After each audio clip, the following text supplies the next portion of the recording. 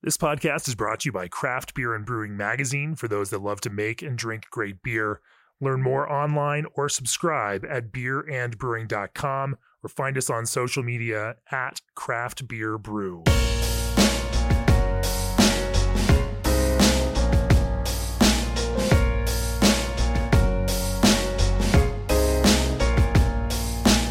Welcome to the Craft Beer and Brewing Podcast. This is episode number 217, and joining me on this episode is Kelsey McNair, founder and head brewer for North Park Beer Co. in San Diego, California. Welcome to the podcast, Kelsey. Thanks, Jamie. It's great to be here. We had a late night conversation at CBC, sitting on some couches at Death and Company over some cocktails. Indeed. And then the next day, we were sitting next to each other watching the GABF awards ceremony, in which you then won a silver medal in the hazy IPA category and a bronze medal in the American Imperial IPA category. A crazy feat to come away with two IPA medals in such different categories of IPA in 1 year. It was pretty remarkable. Can't wait to talk to you about how you pulled off that kind of dark magic. I'm still in disbelief about it. Well, I'm not in disbelief. I've tasted your beers. Beers like Infinite Content in the past scored a 96 with our blind judges here at Craft Beer and Brewing. Your barrel-aged beers have done well with our blind panel as well. Can't wait to delve into subjects that range from hoppy beer even to barrel aging. Before we do that, for nearly 30 years, G&D Chillers has set the mark for quality equipment you can rely on. G&D stands above the rest as the only chiller manufacturer that engineers your glycol piping for free. G&D stands alone as the only chiller manufacturer with an in-house team of installers and engineers with 30 years of real-world field labor experience in breweries, wineries, and distilleries. Contact the Total Glycol System Design experts today at gdchillers.com. Also, this episode is brought to you by our friends at BSG. We all know the best brewing results come from the best ingredients. BSG offers the largest variety of quality ingredients to create outstanding beers. BSG brings the best quality malt, hops, and additives from around the world to your brew house. Their knowledgeable and dedicated staff comes from the brewing industry and can assist you in product consultation for your recipe formulation. Contact your dedicated sales or customer support rep or become a customer at bsgcraft.com/be a customer. We are getting to the end of this year of the podcast. I want to send our appreciation and thoughts out to everyone who has helped us along this way, all the brewers that have appeared on it, and of course, all of our sponsors that have made it possible for us to bring you this. 2022 is looking great. We've got an amazing schedule lined up so far. We're going to Europe for the podcast, and most of our sponsors are coming on back. In 2022, we've got G&D Old Orchard, BSG, ProBrew, SS Brewtech, and a whole bunch more that have come in again and are supporting bringing you these great brewing conversations. And so we want to express our appreciation to them. Kelsey, talk to me about your background in brewing. How did you get to a point now with North Park Beer? Then, you started out as a home brewer. I've read the PR stuff on all the Stone collabs that they did years and years ago. As you made a name for yourself on that homebrew world, you went pro, and here we are. But fill in all the gaps for me. Talk to me about how you made that kind of jump, where you got into beer, how you started brewing, how you caught the bug, and then how you decided to make a career out of it. All right. So, I mean, even back in the end of high school, when all of the friends were drinking swill, thanks to somebody with a fake ID, I always wanted beer that had a little more flavor to it, and I'm not talking anything crazy, but I'd always say, get me something different. I don't want the Natty Light. I don't want the Ice House, go ahead and grab me something a little different. And, at some point, as I got a little older, I turned on to like Guinness and Newcastle, and I was like, oh, these beers have some flavor. It's actually, pretty good for what it was at the time. I was living in Tampa, Florida, and moved out to San Diego when I turned, I was 20 years old at that point. When I turned 21, living Are you from Florida?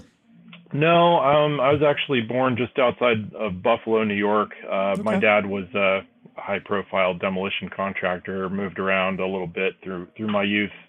Was in Houston for a stretch, and then Tampa before I moved. And landed in San Diego, where I've been ever since.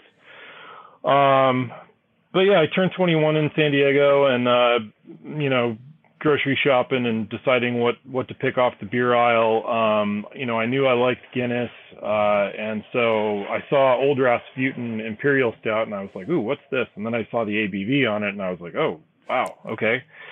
And I brought that home, cracked it open, and I was totally blown away. Couldn't believe how much flavor was in that beer. And then the next time I went back to the store, stone arrogant bastard is sitting there on the shelf mocking me. I pick it up and I read the label and I'm like, okay, this is some ridiculous stuff right here. So I went ahead and bought it and I took it home, and I again kind of blown away by the flavor of that. Hadn't really had anything with that kind of bitterness at that point. Obviously had Sierra Nevada somewhere cross my path, and the next thing I know, I'm like, okay, I got to find the beer store that has all the stuff. I go to Bevmo and fill up the shopping cart, and I'm just trying all the styles I can. I start dating the woman who is now my wife.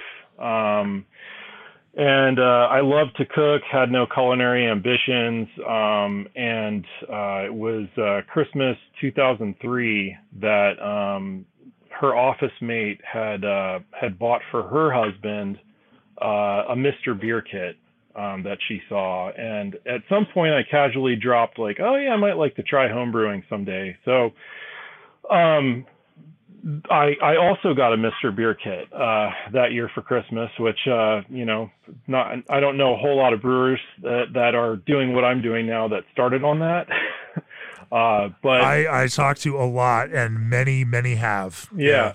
Well, I ran through the motions on that thing once, and it was more about just like the allure of crafting the beverage and watching the fermentation and seeing a result that was, actually so shockingly palatable. Obviously not fantastic beer by any stretch, but I was amazed that I made something that I could actually consume. And it was even like that first time through it where I was just like, man, like I'm doing the wrong thing. At the time, I was a video game artist, which was a lot of fun, great career. But I also said, oh man, like this connects so many dots for me. Like it's creativity, it's it's that culinary itch that I have that So I ran on this little Mr. Beer kit and brewed a bunch of extract beer for a year, and my friends were all stoked and I was not. I was like, oh, these beers are all pretty much crap. And I hadn't done my homework, and so I said, you know what? I'm going to take a whole year off, and I'm just going to, digest as much information as I can. The Brewing Network had just, hit the scene. Jamil Zainasheff was sharing all of his wisdom. I learned that there was a great homebrewing community in San Diego, with one of the most successful homebrew clubs in the world, Quaff. And its membership is just amazing. Like so many good people in that club that I've, made great relationships and, have continued to connect with after all these years. I just started absorbing and going to breweries and asking questions and just trying to put things together. A friend of mine who I met through his blog, he's no longer a home brewer. His name's Johnny Lieberman. He's actually like a senior editor at Motor Trend. So he spends his time driving fancy cars these days.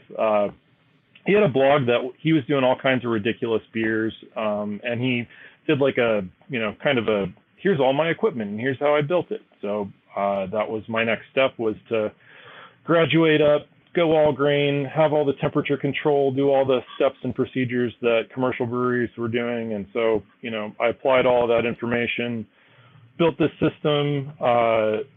My first beer after my hiatus, I entered it in the national homebrew competition. And in the first round, it pulled me a bronze medal. It was a Imperial IPA. And so that was very gratifying, after all this time, that my newfound knowledge, I could apply it and see some results. And that bug really sunk in. Like the second I pulled that first medal, I just was so hungry to keep, improving my beer. I wanted the unbiased feedback, but I also was chasing, the hardware just as much. So I kept that up. 2010 was really the pivotal year for me. Stone had their AHA rally that they have had pretty much every year. Low number of entries, but most of the entries in these contests were, imperial stouts, big adjunct beers, crazy stuff. What's going to really get, Greg Cook, excited to market this homebrewers recipe. And here I come in and enter a 4.2% session IPA, which wasn't even really a style at the time commercially. There were only a couple on the market. Locally, there was Even Keel from Ballast Point. But I was like, as a beer drinker, my affinity for hops, loving IPAs, I really was excited about that. Like, oh, this is the IPA I can drink 5 of, okay, this sounds cool. Like, and I put it into that contest, with minimal expectations, and they picked it, that was the winning beer for them. And I was just, on cloud 9 to, as the award to get to scale my beer up and have it distributed at the time into 23 states, which was met with a pretty incredible response. I mean, I'm reading all the Rate Beer reviews and Beer Advocate, and at the time it was just, it was huge. Same year, I'm entering the National Homebrew Competition, and Hop Fu, which was a recipe that I started tinkering with in 2006, wins me a gold medal on the national level, which that was equally as massive as winning Stone's contest. And it was kind of at that moment that I said, you know what, my IPAs evidently stand on a pretty big stage, so I need to figure out how to turn this into my life and not just my hobby. And that's kind of where the whole idea of North Park Beer Company came to life. So you come up with this idea of going pro, but then there's a big gap, and especially, in 2010, 2011, I mean, that's still the front end of the kind of explosion that we saw in craft breweries in the 2010s. Getting a brewery up and running, especially in a market like San Diego, not the easiest thing to do. No, definitely not. And for me, it was a challenge because I had this great career in video games, and it was very stable, and I had great income. I was reluctant to step into brewing, and I know a lot of people are like, oh, I bootstrapped it, and I did, I fought tooth and nail to get up from the ground, and I gave up, everything. And I just said, you know what, I could dive into this head first, but I'm not a businessman. I work a career, and I'm a semi-accomplished homebrewer at this point, and I need more time. And I know that everybody says, oh, take the amount of capital you think you'll need and double it. I think really triple it. But I wanted to take the time to do it right, find the right location, make sure it was exactly where I wanted it to be. And my whole road was just catch-22s. I'm talking with a prospective landlord. I want to open a brewery. Okay, great. Well, where's your capital? Still working on that. Okay. And then I go fish for investors, and they're like, well, you've got a plan that's very location centric. Where's the space? And I just kind of kept running into this issue where it was a catch-23 where I could not make things line up. Eventually, I keep winning awards, and I keep pushing that boulder up the hill, and eventually, it gets to the top and it starts to roll, and then, it all came together. But it was rough. I mean, I would have loved to have seen this brewery open in 2012, 2013. And we didn't get open until June of 2016, and tons of breweries had opened in the meantime. So some of it was patience, some of it was just, difficulties, for sure. It is a beautiful brewery space and a fantastic location. And it does seem like all of that came together for you. In full disclosure, we did actually have a brewery accelerator event there when we were in San Diego a few years ago. So we have been there, I've actually been there a few times. I haven't actually never connected with you while we were there, which is strange, but I think that at that point in my, this was still early days for you all. Yeah. Yeah. I mean, so, after getting open, for 6 months, I didn't hire a brewer. I had no assistant brewer. I had no salesperson. And so, I'm doing all of the beer production, all the cellaring. And if stuff needs to get delivered, I'm either leaning on my then taproom manager, or, delivering it myself. And, to say I wasn't putting in 100 hours a week, that would be a lie. I absolutely was living in this space.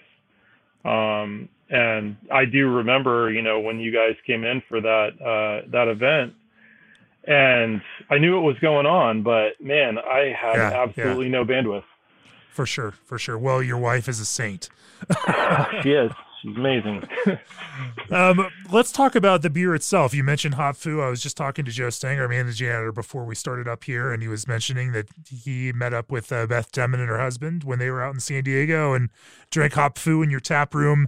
I love that this beer has just, been this kind of through line from your home brewing into your professional career. Before we talk about how you brew those beers, the most common complaint about hard seltzers: they need more flavor. Extract alone is a weak flavoring agent and can leave a chemical aftertaste. But there's a better way. The craft concentrate blends from Old Orchard are packed with real fruit first, no added sugars, and just enough natural flavor. Breweries are turning to Old Orchard concentrates for seltzer with more body, color, and aroma.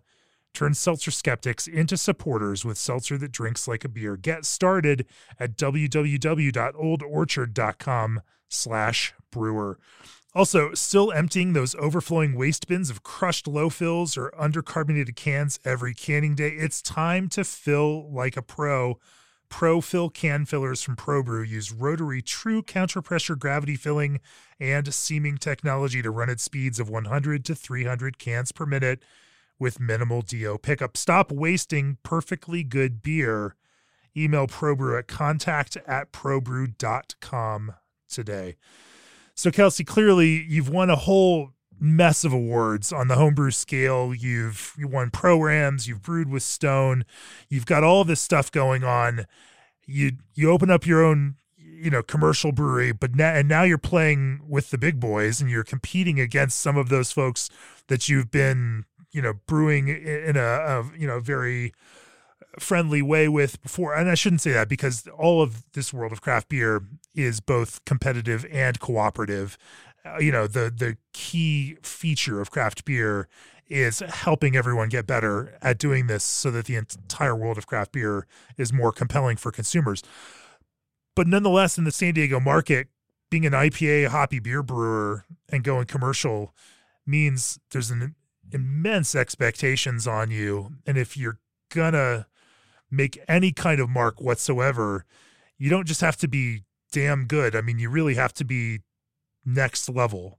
Talk to me about how you then took those recipes that you had been honing and were familiar with, figured out how to brew them at a commercial scale, and then set about trying to turn those into things that were going to be game changers for consumers and create a name for you on that kind of commercial world. I mean, the expectation had to be huge and the opportunity to fail was pretty big there.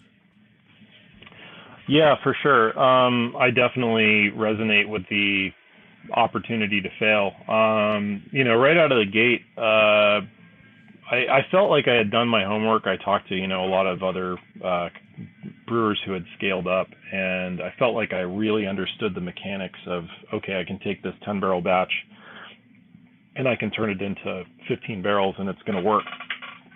I'd say the first several turns on our system, everything was crushingly bitter, and didn't expect it. Just the hop utilization rate when you go up to and we're on a direct fired system, so that Sure. hop utilization is going to be pretty gnarly. So getting some things as far as the balance dialed in, I'd say was that was pretty quick. I'd say within 6 months we were making beers that were they were solid, they were good.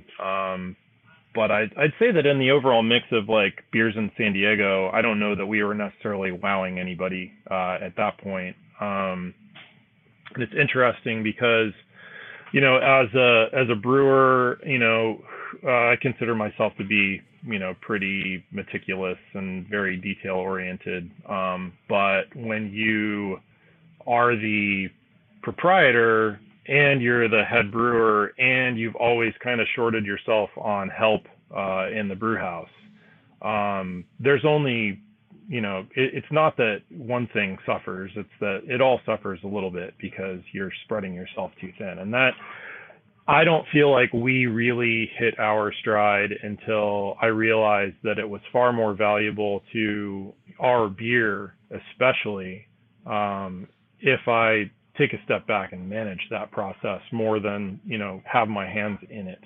Sure. And so, we had some successes along the way. 2017 was really cool for me because, we pulled a bronze medal for our Bohemian Pils, which I thought was amazing accomplishment because obviously beers like that are very challenging to make.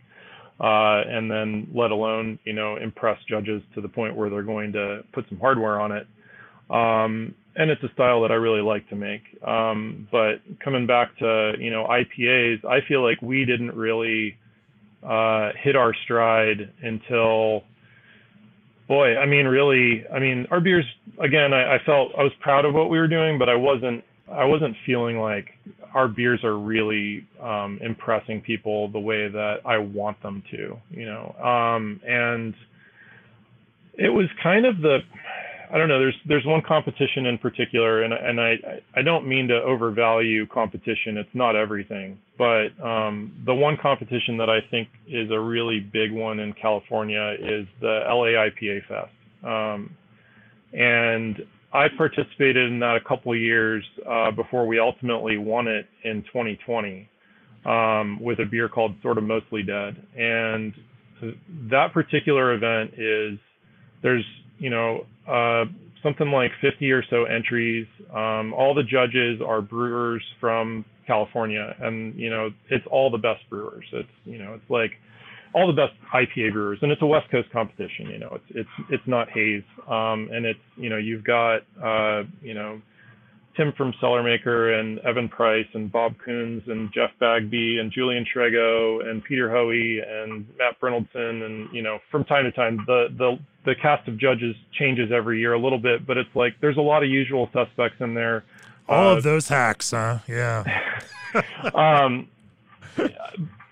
You don't get a score sheet. You don't get feedback from this event, and so you only get the results, and but the real learned thing about that event is you can if you attend it, you can taste all these beers against your own, and kind of see, and then you see which one wins, and you understand why it wins, not just because it's a fucking amazing beer. It's also because when you compare it to yours, you're not doing it right. When we won it, that was applying like 2 years of stuff that I had just amalgamated, as far as sort of new school IPA techniques. A lot of the things I was doing with Hop Fu in particular were a bit antiquated, very BJCP style guidelines. BJCP is not constantly updated to reflect current, market conditions, so to speak. And so it was kind of relearning how to make IPA all over again. And then, I feel like the pandemic set in. We turned our tasting room off because we had to. And then it was like, all I have to do right now is focus on making really good beer, putting it in the package, and getting it into as many hands as possible. And I think our beers just improved like exponentially. And it's kind of weird. It's like nobody wants to look back on the time of the pandemic and say that there's a silver lining or anything good about it, because it's horrible. Yeah.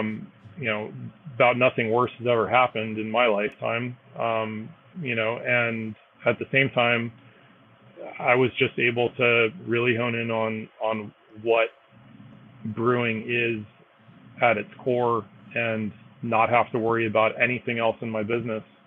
And it made just such a huge difference. And did a lot of networking. We couldn't get together and collab with friends, but we talked to friends and find out more about new stuff they're trying and things that we're trying. With different hop products and different hopping rates and hopping methods and different recirculating hops in a tank versus rousing or not anything at all, and how do you do it and how do I do it, and just kind of like improved everything as much as we could. It is and again, this is not to take anything away from the death and significant toll that COVID has had on the world as a whole, but there are those small positives that we can take away from this. I think that when we look back at this 10 years from now, especially in the brewing world, there's just some of those, there have been critical moves that have happened over the last 2 years because of this. The explosion in lager brewing, I think you can directly trace to breweries having more time in tanks for beers and more time to try beers that didn't have to be immediate commercial successes or fill tap lines. And certainly then be having a little more time and space to not just focus on putting out the next fire, but instead there were still plenty of fires to put out, but thanks to, there's a whole, it's going to be interesting to look back at this. I think we're still too close to it to fully, understand all of the implications of it, but that's actually pretty wild. Talk to me about some of those ways from that 2019, 2020, kind of era where you fixed, or I shouldn't say fixed because they weren't broken, but modernized your IPAs, kind of brought them into this current context. Talk to me about some of those key moves that you focused on and trying to make sure that your West Coast IPAs in particular were addressing the current context of West Coast IPA. Yeah, a lot of it was application of hops, thinking more about, our grain bill. It's funny, like back in my homebrew days. Those are super broad ways to just say that. Let's talk. Yeah, but I'll delve into it. Okay. But like back in my homebrew days, I always had these recipes that I never made that were like all Pilsner malt, kind of malt, get out of the way and put the hops on top. And I didn't make a lot of those beers back then because they wouldn't have really worked in a BJCP context. Like they wouldn't win me any awards. And your access to quality of ingredients as a home brewer is a little different than your access to ingredient quality as a pro brewer. Definitely. But it's funny because I had some of these ideas like back then, but I never really did anything with them. And then as I kind of start delving into the modernization of IPA, it's like, seeing what guys like Bob and Evan are doing with their IPAs, it's like, it's all Pilsner malt based. And I'm like, okay, well, that makes a lot of sense. And it goes back to some sensibilities that I had that maybe if we can just get that malt out of there, that platform for hops can just be, that much more impressive. And then, the old school approach of, okay, we've got, a first word edition and a 60-minute edition and probably a 30-minute edition and 15 and a, flame out, all that stuff. My approach lately has been like, let's not cook the hop so much. And some of that comes from, our honing in on trying to make better hazy IPAs. So, we're very... Wait. Now you're saying that your brewing hazy IPAs has improved your West Coast IPAs? I 100% would say that. Yeah, no, like the notion of doing, low temperature hop stand in the kettle, You know, some of our West Coast IPAs might get like a very gentle first wort or a 60-minute addition, but then we may not add any more hops until we're at like 170 degrees. And those beers, you know, are incredibly popular. They still have enough bitterness from that very early hop addition, but we're getting, you know, so much more, you know, just fruit forward notes, and you know, we're not getting these really kind of deep, I guess, infused flavors that you get from boiling the hops. And then it's really been like all those mid additions, let's pull those out and throw them into the fermenter, you know. And we've cranked our West Coast dry hop rates, you know, we're north of 4, you know, on a lot of them. Wow. And some of, you know, pretty much every single IPA for us, whether it says it on the label or not, is double dry hopped. And, you know, like the Imperial IPA that we medaled with at GABF this year, Army of the Kinda Deadish, which is the imperialized version of our Sort of Mostly Dead. Yeah, I mean, that beer's, you know, north of 5 pounds per barrel in the dry hop. And, you know, 2-stage dry hop. We do spin the tank a couple days after the second dry hop, so we're really resuspending hops in a major way.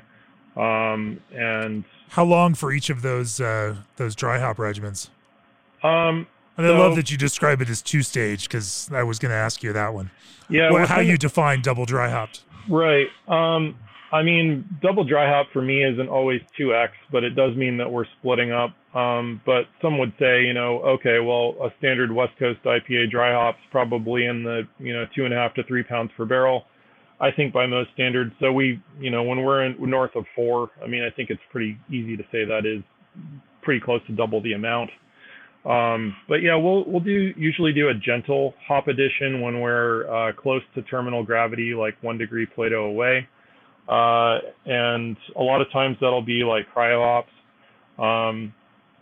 And then we'll do our why cryo hops?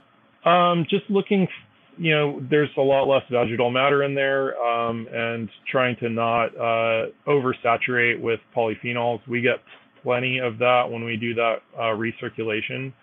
So really just trying to keep the vegetal matter out early so that the beer doesn't have extended contact time on all of those vegetal components. And then so we'll do that like a degree Plato away from terminal gravity, and then a couple days later we'll go ahead and hit it with the like major amount of the dry hop, which could be like 80% of the dry hop at that point. And then usually the next day we'll do the recirc, and then we'll crash it the following day. So it's a pretty short dry hop. Usually it's you know, from first dry hop to crash, it's like 4 days. And you pump then? You're not you know, just bubbling up? Correct. Yeah. Yeah. It's our 2 most recent tanks that we bought, that we installed over the summer, actually, because we've become so fond of this recirculation method, they have an offset whirlpool arm set in the upper jacket of the tank. And so, you know, we're pulling out the bottom and, you know, recirculating through that side port. And it definitely creates a whirlpool.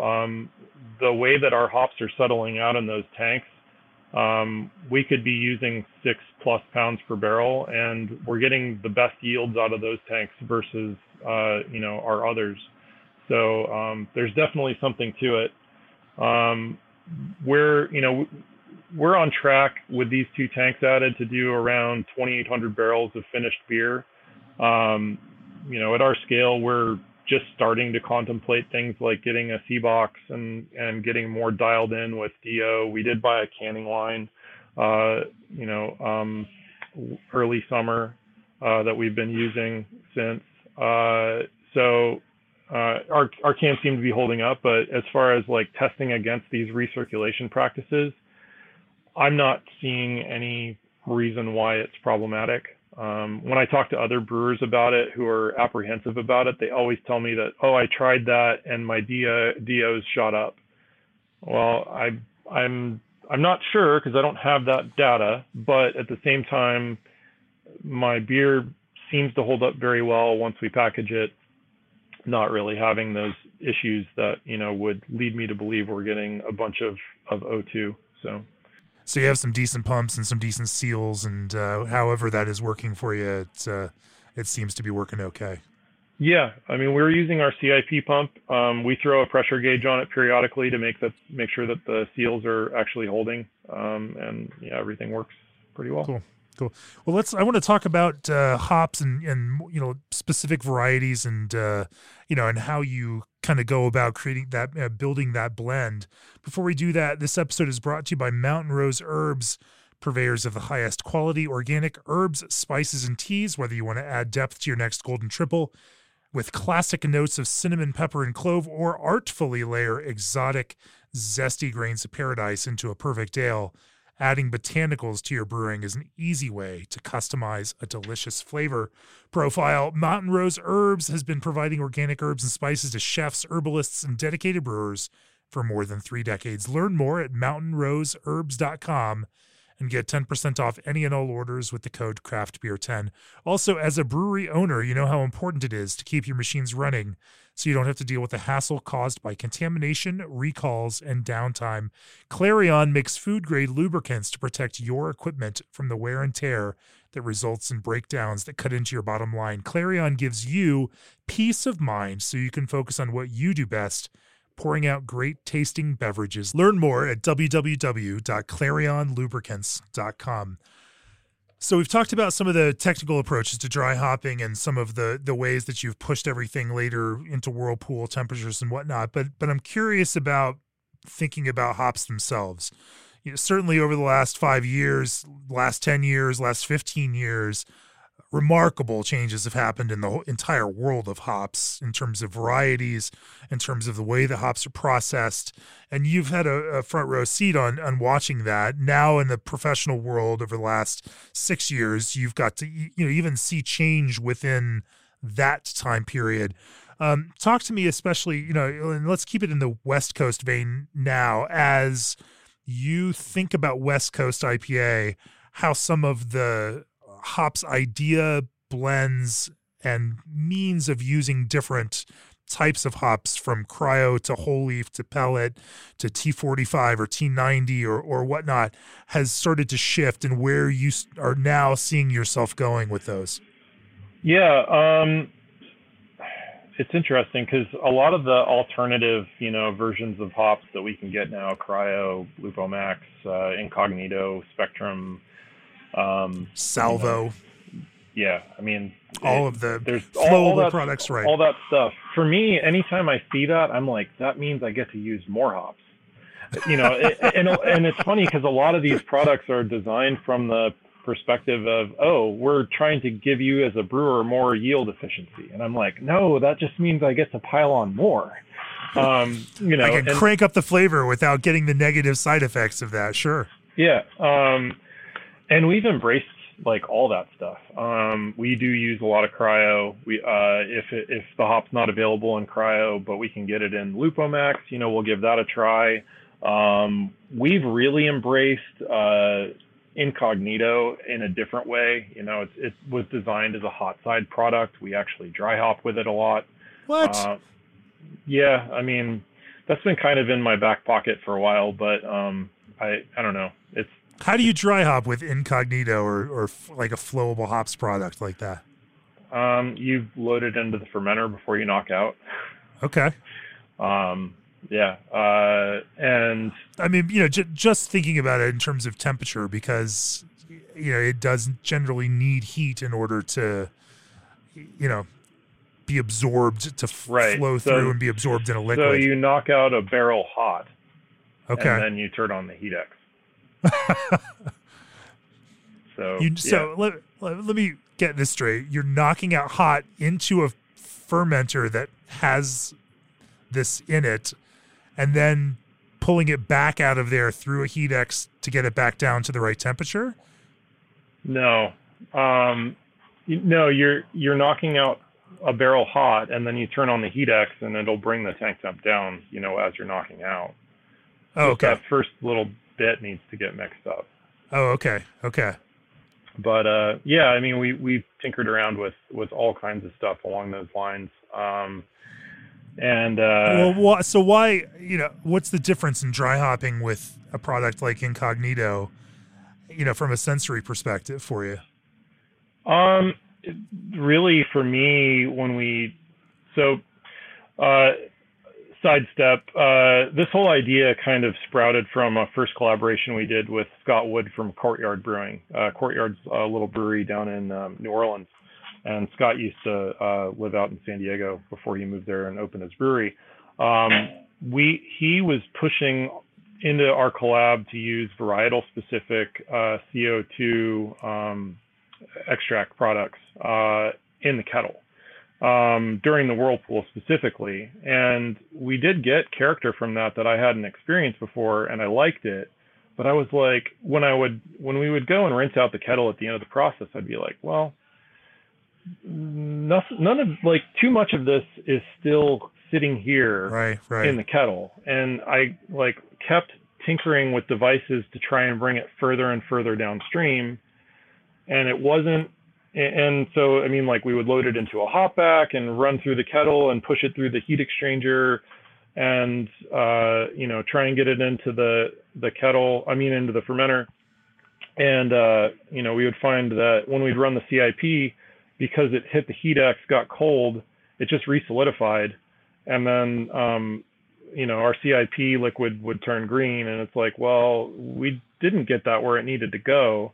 And so it was just kind of like a pragmatic final approach to just load it into the fermenter and knock out a barrel hot. And that idea actually was when we brewed a collab with Tim and Connor from Cellar Maker. Tim was like, why don't we just throw it in the tank? And it was like, oh yeah, that makes sense. I see what you're saying. When you say knock out a barrel hot, you mean the first barrel is going in hot, and then Yeah. you're Then activating the heat X Right. to then Yep. bring the temperature down on the rest of everything that's going through there. Yep. That's Yeah. fascinating. Yeah, That's it's so smart. interesting. And the flavor that you get, like when you start tasting, your samples a few days in, it's like it's already been dry hopped, and it doesn't come with all the baggage that you get when you've dumped a bunch of T90 in it, knocked out or into your fermenter, like knocking out onto hop pellets. It's a much cleaner, like it still has a very intense, like resinous burn to it. But by the time you get to the end of the fermentation cycle and you're crashed out and ready to package, all of that's kind of faded. Yeah, And you get to enjoy all of that biotransformation that occurs in the process too, right? for sure. And that's definitely, something that works obviously well in hazy IPA. Yeah, that was something that, took some other people's ideas and just tried to figure out how we could make it into something that yielded really cool results. So that was a fun one. And I mean, like, art is hard, and you wanted to stay West Coast, but I'll just say, like, for that beer, that's actually the first hop edition. And Art is Hard is the hazy IPA that you won a silver medal for at GBF, just Correct. so that everyone's following along okay on this one. Yeah. So that's the first hop edition for that. right. So there's actually nothing happening in the kettle for that beer. Oh, really? Yeah. No, none, not even in the whirlpool. No hops until you knock out hot into the fermenter with some Incognito. Right. Kelsey, you're crazy, but I love it. I love it. Let's talk about specific hops. Obviously, we think of them and have used this metaphor, quite a bit, that, hops are like paint pigments, and what you get to choose from is different now than it used to be. And even the quality of those is different now than it used to be. When it comes to some of these things, where do you find yourself, and even especially, there's expectations both in hazy IPA in terms of tropical citrus, et cetera, flavors. There's expectations in West Coast IPA in terms of dankness and bitterness, as well as that fruitiness. Where do you find yourself generally playing in that hop blend realm in terms of varieties? For me, it's, I try and take the approach of, okay, are we starting at counterpoint, or are we just trying to find some things that are complementary? And I always find that both of those things work. But sometimes it's like, okay, so I've got, this hop might bring sweet fruit. So I definitely want something with an edge to, some bite to it that's going to, contrast to that, so that we've got more complexity. That was like going back to Hop Fu. That beer and its selection of hops was always built around trying to create a very complex hop flavor profile that when you would read the style guideline for which it would be judged against, it would have, in that description, a lot of different flavors that could be included. My goal was to try and touch on all of those so that, the judge who's writing down those notes says, oh, there is citrus, there is pine, there are all of these different elements, and the beer is really well balanced, and matches up with, all of the style, not just a piece of it. And I kind of go into a lot of my, hop, when I'm putting together hops with that kind of approach. I always like there to be dimension. It's like if if it's just peach rings, like somebody might really like that, but I would want to offset that with a few other flavors so that we get that bowl of fruit instead of just that one thing. So I mean, yeah, it's really just about kind of building a layer of flavors. Still, even though you think about this kind of balance, I know that there's some go-tos that you have to love. That you just have to love what they feed into those beers. Yeah. Let's talk about it both a West Coast and then a hazy kind of realm. Okay. What some of those, like those core favorites that start to define your approach to IPA become? Well, I mean, for me, like historically was like Simcoe, Amarillo, and Columbus was like kind of my trio that Hop Fu was kind of built on. And then when Citra, hit the scene, I fell in love with Citra. And Citra is like one of those that I can put it in West Coast, I can put it in a hazy, and it's just always a really good base point. Mosaic, is another one for West Coast that I absolutely adore. I think it works well in hazy IPA too, but I just like that deep, like blueberry, just really nice resinous, component to it. And I love the way that a hop like Mosaic plays so well with like the passion fruit and cannabis notes of Strata, and you get the tropical fruit notes from Simcoe. And that citrusy bite, from Citra, like those four hops, that's like the West Coast quartet. Sure. Yeah. And you can use a couple of them, you can use all of them, and then, old school stuff, like you can throw in the mix some Chinook, you get that really big pineapple-y, resiny bite. Centennial's always, a favorite. I've been really nerding out on the survivables data that's been coming out from, and kind of seeing, like going back and reapplying things like, oh, try that on the hot side and just leave it out of the dry hop, and then, load up these guys in the dry hop, and some of that experimentation's been, pretty fruitful as far as the results go. So it's kind of cool. Pun intended. Yeah, for sure. Yeah, I mean, like specifically, that's changed the way that you're using certain hops and pushing some onto the hot side and some only onto the cold side now. Yeah, but I mean, like I was saying earlier, I'm more and more getting away from using hops that were boiling. Like a lot of hops are going in at a colder, steep temperature when they do go in hot. And I think a lot of that is just really honing in on our own house flavor. That's one thing that I like, and especially in a city like San Diego where we want to stand out, and be a little bit different than everybody else. We have to have beers that taste like ours. And I feel like we're really coming into that.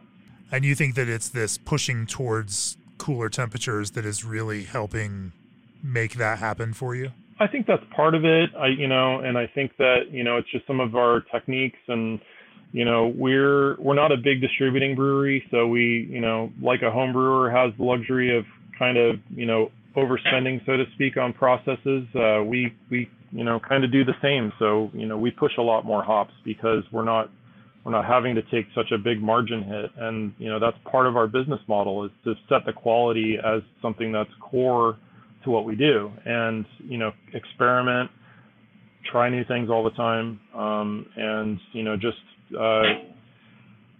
somebody once asked me in the supply chain, they were like, aren't you worried about your beer not being consistent batch to batch to batch? And I said, I'm only concerned about my beer being better and better and better. Like, if there is a place we can take this beer to the next level, that's what I want to do. I don't want to just say, okay, this recipe's done, let's move on. If there's room for improvement, we learn a new technique that might have an impact on every single recipe that we make that's a hoppy beer. And that's just how we continue to evolve. It's definitely a truism that no consumer ever complained about beer getting better. There's not a single consumer that's like, oh, I just wish the beer was consistent, even if it was worse. As long as it gets better, no one ever will complain. You're right? Yeah. And, I keep coming back to Hop Fu. It was a very important beer for us to exist on, but that beer has changed. It changes all the time, and it's really just about the quality. The hop bill has always had the same hops in it, but they're used in different ways. So that's the through line through it. And, because why not call it something else if it's different? Obviously, people know the brand. They have an expectation for it. They come and they want Hop Fu. Well, just never make too many changes at once. It's always kind of a slow build. Yeah. Yeah. Let's talk about hazy IPA, because I'm absolutely fascinated, in particular hazy IPA. So I'm fascinated, again, coming from San Diego. It's not a market that is necessarily loved or embraced hazy IPA. There are consumers for that in San Diego for sure. But then there's also a hefty brewer backlash against the idea of hazy IPA. And certainly you're in amongst some peers who have been a little curmudgeonly about that in some kind of ways. Nonetheless, you have done it, you've embraced it, you've found your own pathway forward to make hazy IPA that feels like a beer that North Park would make. Talk to me about how you envisioned hazy IPA in that kind of way, as coming from a brewery like North Park, with the expectation around hoppy beers that comes with that. So I didn't embrace the style at all, when it first started to trend in San Diego. But as a business person, you have to, give up some things at times. And I said, okay, we'll make a hazy. And our first approach was not good. I mean, it was basically just, okay, we'll add some oats to West Coast IPA grist. We'll still ferment it with Chico, Cal Ale, and we'll dry hop it about the same as we do anything else. And it's got a bunch of hop additions in the kettle. This was like 2017 when we did this. And that was Art is Hard, which became a core beer for us not long after, because even though that version of that beer sucked, and it was bitter and, wasn't what was the expectation in the San Diego market, that beer actually worked pretty well, because it was hazy, but it was more, what the beer drinkers locally were used to. It still had bitterness. It was a bridge for them. Right. But anybody who was seeking out a hazy would try it and they'd be like, oh, this is garbage. This is not what I was hoping. It's not juicy. It's not, it's not creamy. It's, it's missing all that, really big tropical fruit. And so, we just started iterating on it. And that beer was kind of, the name Art is Hard. There's a song by the band Cursive, and the song's kind of about like kind of, as an artist, you're constantly up against failure, and you have to, sink to swim, and all these concepts about, kind of as an artist, you're the art of acting weak, and you have to try and boost your sales, you have to do all these things that are maybe counter to your core. But that was kind of the idea, because I knew I was getting away from what me as a brewer wants to make. But then ultimately, as I actually tried some really great versions of the style, I said there is a target here that is an exceptional, style that really people absolutely love, and there are breweries that have made a massive, massive, footprint existing solely on those styles, and there's a reason for it. It's because they make them extraordinarily well.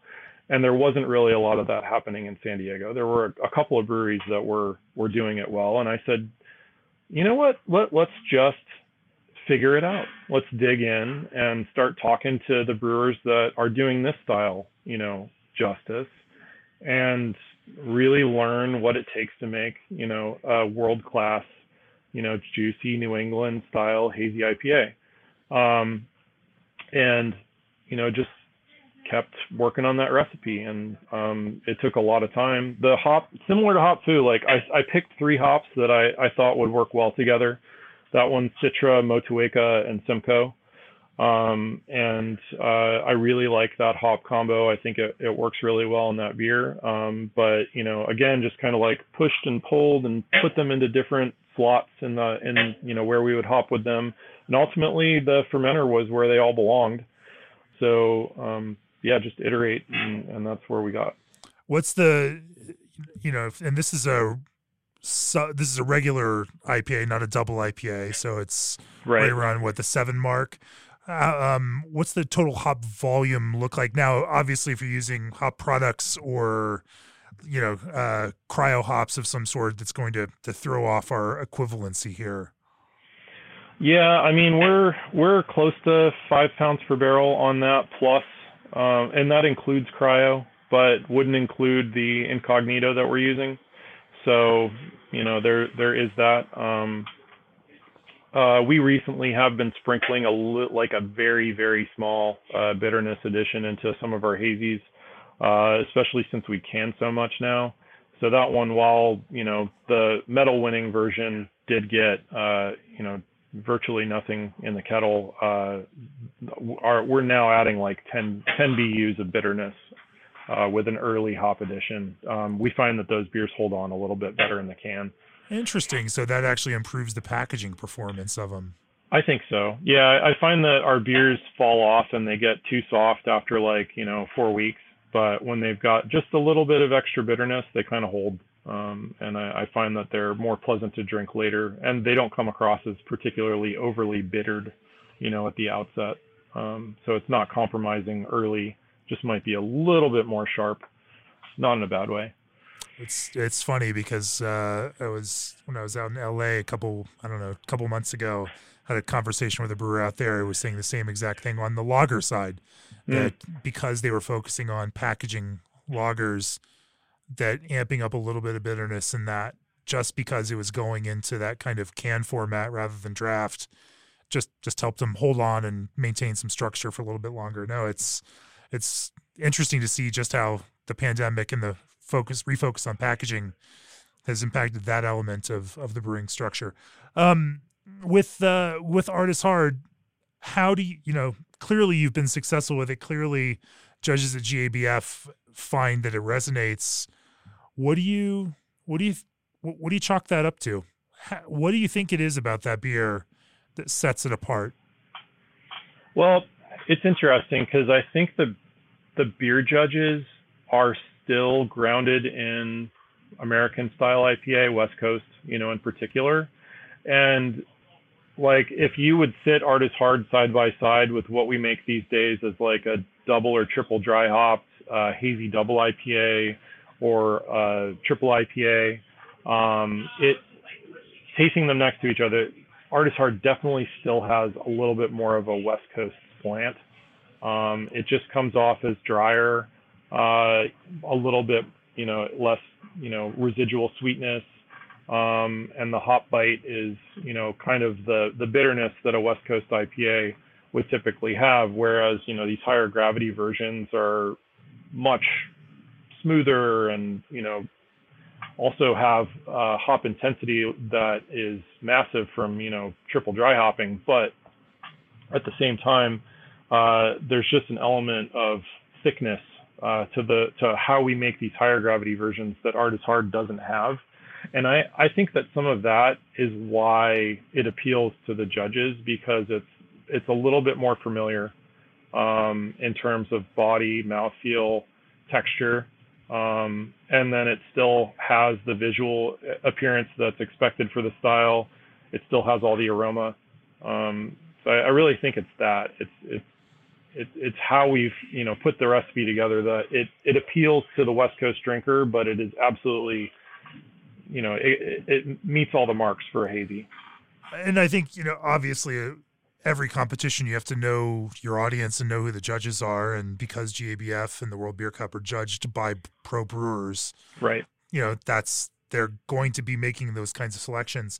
Having said that, I think what you say is also really interesting, that these hazy beers don't necessarily scale in a linear fashion, that there is almost this exponential jump when you get to that 8% double IPA or 10% triple hazy IPA level, where it's not just a simple move up. I mean, it becomes the opportunities with that alcohol, sweetness, bitterness, etc., just become even bigger than they are at that kind of single IPA level.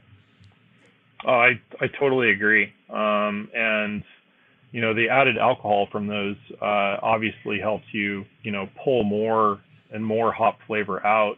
It's all soluble there, and then you're just loading on hops and hops and hops, and so it's just so saturated. And while we're not light on the hops on the single, it's not the same rate at all. And I think that it would be cloyingly over the top if we went to the dry hopping rate that we would on those higher ABV beers in the lower ABV version. So sure. Well, at the top, I mentioned that we would talk about barrel-aged beers, and we're getting on in time. I don't want to ignore that. Also, because I just somehow finished solo a 500 milliliter bottle of your barrel-aged stout and feel like we need to talk about it. Certainly. I'm impressed, I got to say. I don't usually dome one of those myself. I do not either. And, but I opened one up to start the podcast, and then we got pushed back a little bit, and I guess I'm just going to keep drinking this. So I did, and here we are.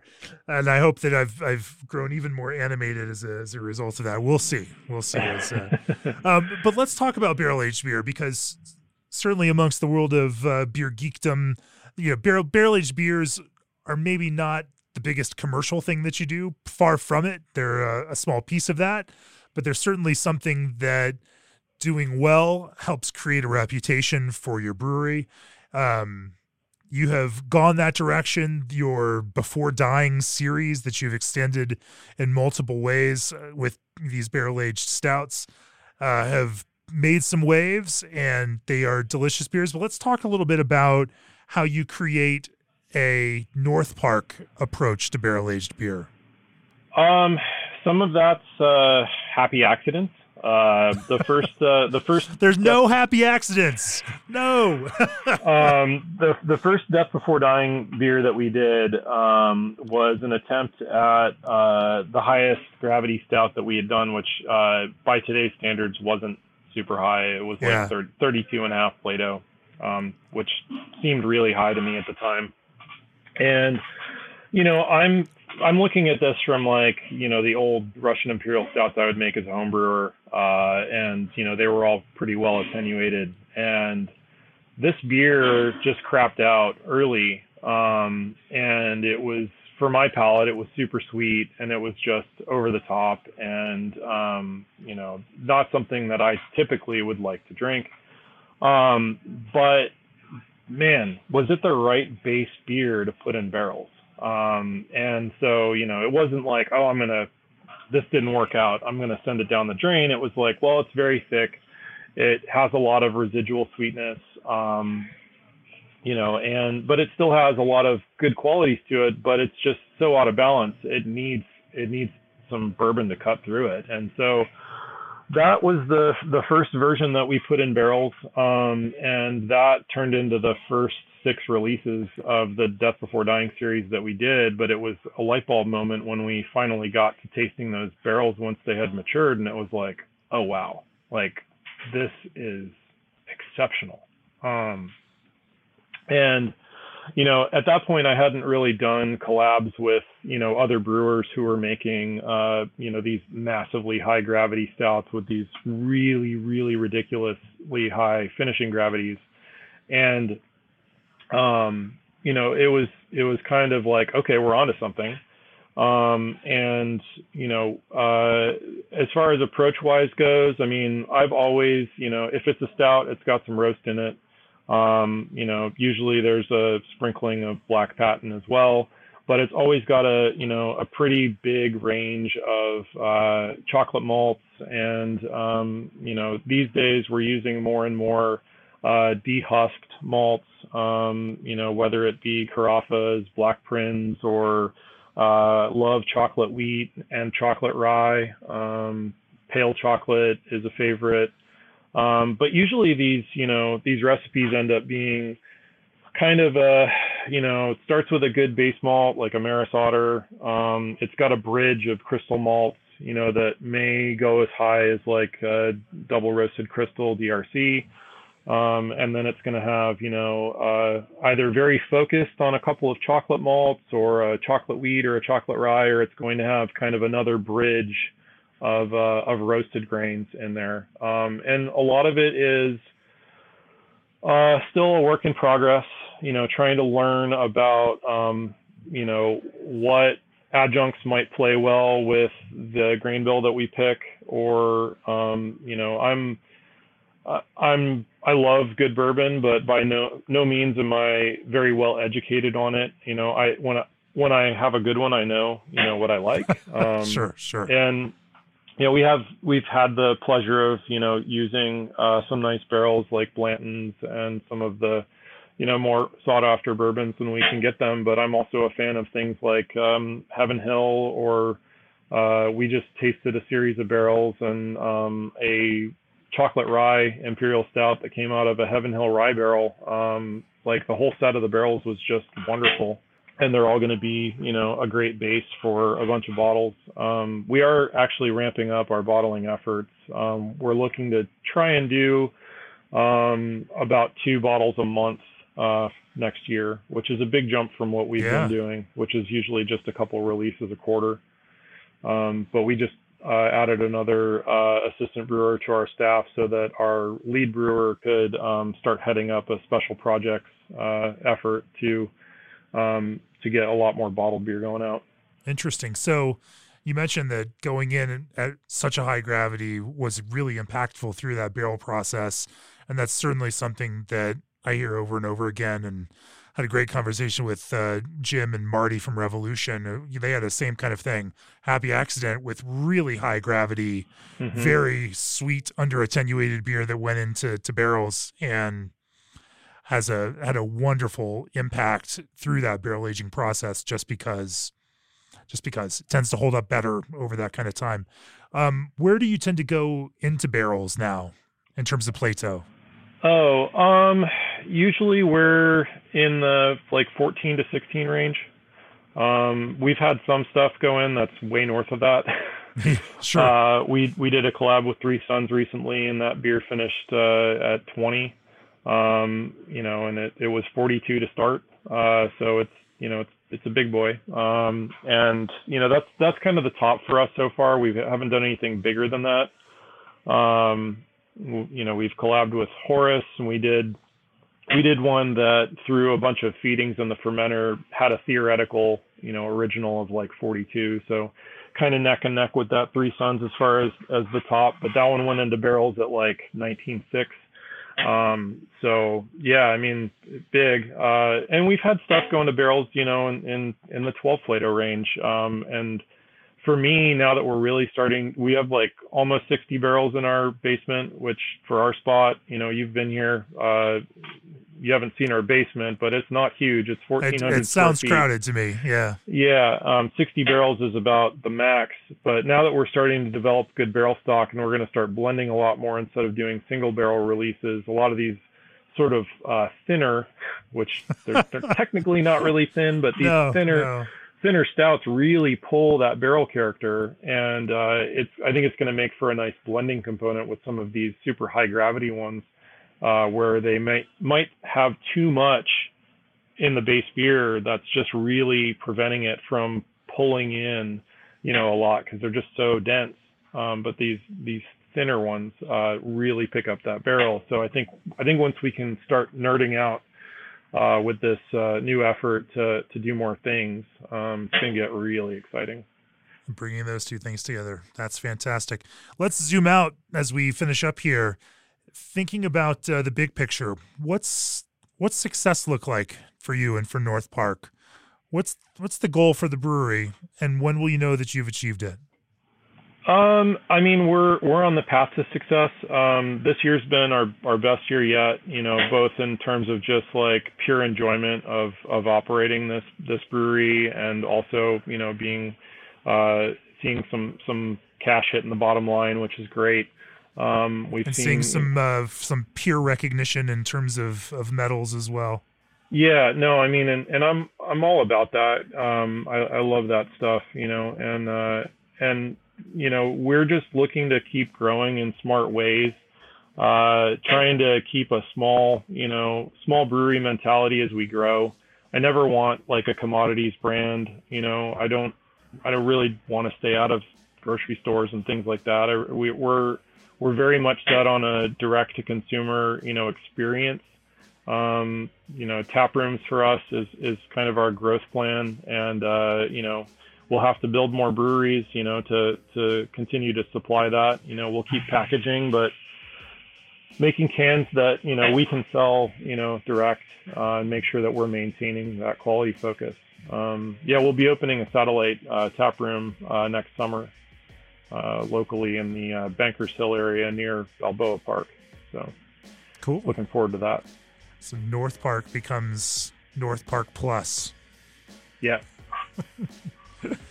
Well, that's fantastic. For nearly 30 years, G&D Chillers has set the mark for quality equipment you can rely on. BSG brings the best malt, hops, and additives from around the world to your brew house. Craft concentrate blends from Old Orchard are packed with real fruit first. It's time to fill like a pro with ProFill can fillers from ProBrew. Get 10% off your next order from Mountain Rose Herbs with code CRAFTBEER10 and make your system 100% food safe with Clarion lubricants. If you'd like to support this podcast, go to beerandbrewing.com. Click on that subscribe button. We bring you great brewing content from some of the world's most inspiring brewers, and our all-access subscriptions bundle magazines with exclusive digital content and video classes you can't find anywhere else. Kelsey, if people want to learn more about North Park, where do they find you all? So you can hop over to our website, northparkbeerco.com. On Instagram and Facebook, our handles are at North Park Beer Co. And Twitter as well. We're not too active over there. On IG, if you are going to follow us, make sure you click that little alarm bell and subscribe. We've had a bunch of shadow ban stuff going on, which that's probably a whole other episode. Oh man, the breweries are seeing that left and right now, huh? Oh yeah, it's really brutal. When you build on rented land and use other people's social media platforms, you don't call the shots. Then we, like all of us, we just get to pay those platforms to access the same people that liked us already. It's a whole mess. Well, I hope everybody listening gets a chance to try Artist Hard, gets a chance to try your West Coast IPAs, and certainly gets a chance to try some of your barrel-aged beers, because they're all wonderful things, and I've enjoyed greatly drinking and discussing those. Kelsey, thanks for joining me on the podcast. Cheers. Cheers, Jamie. This is awesome. Thank you.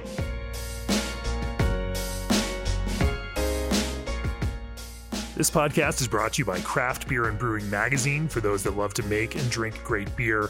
Learn more online or subscribe at beerandbrewing.com, or find us on social media at Craft Beer Brew.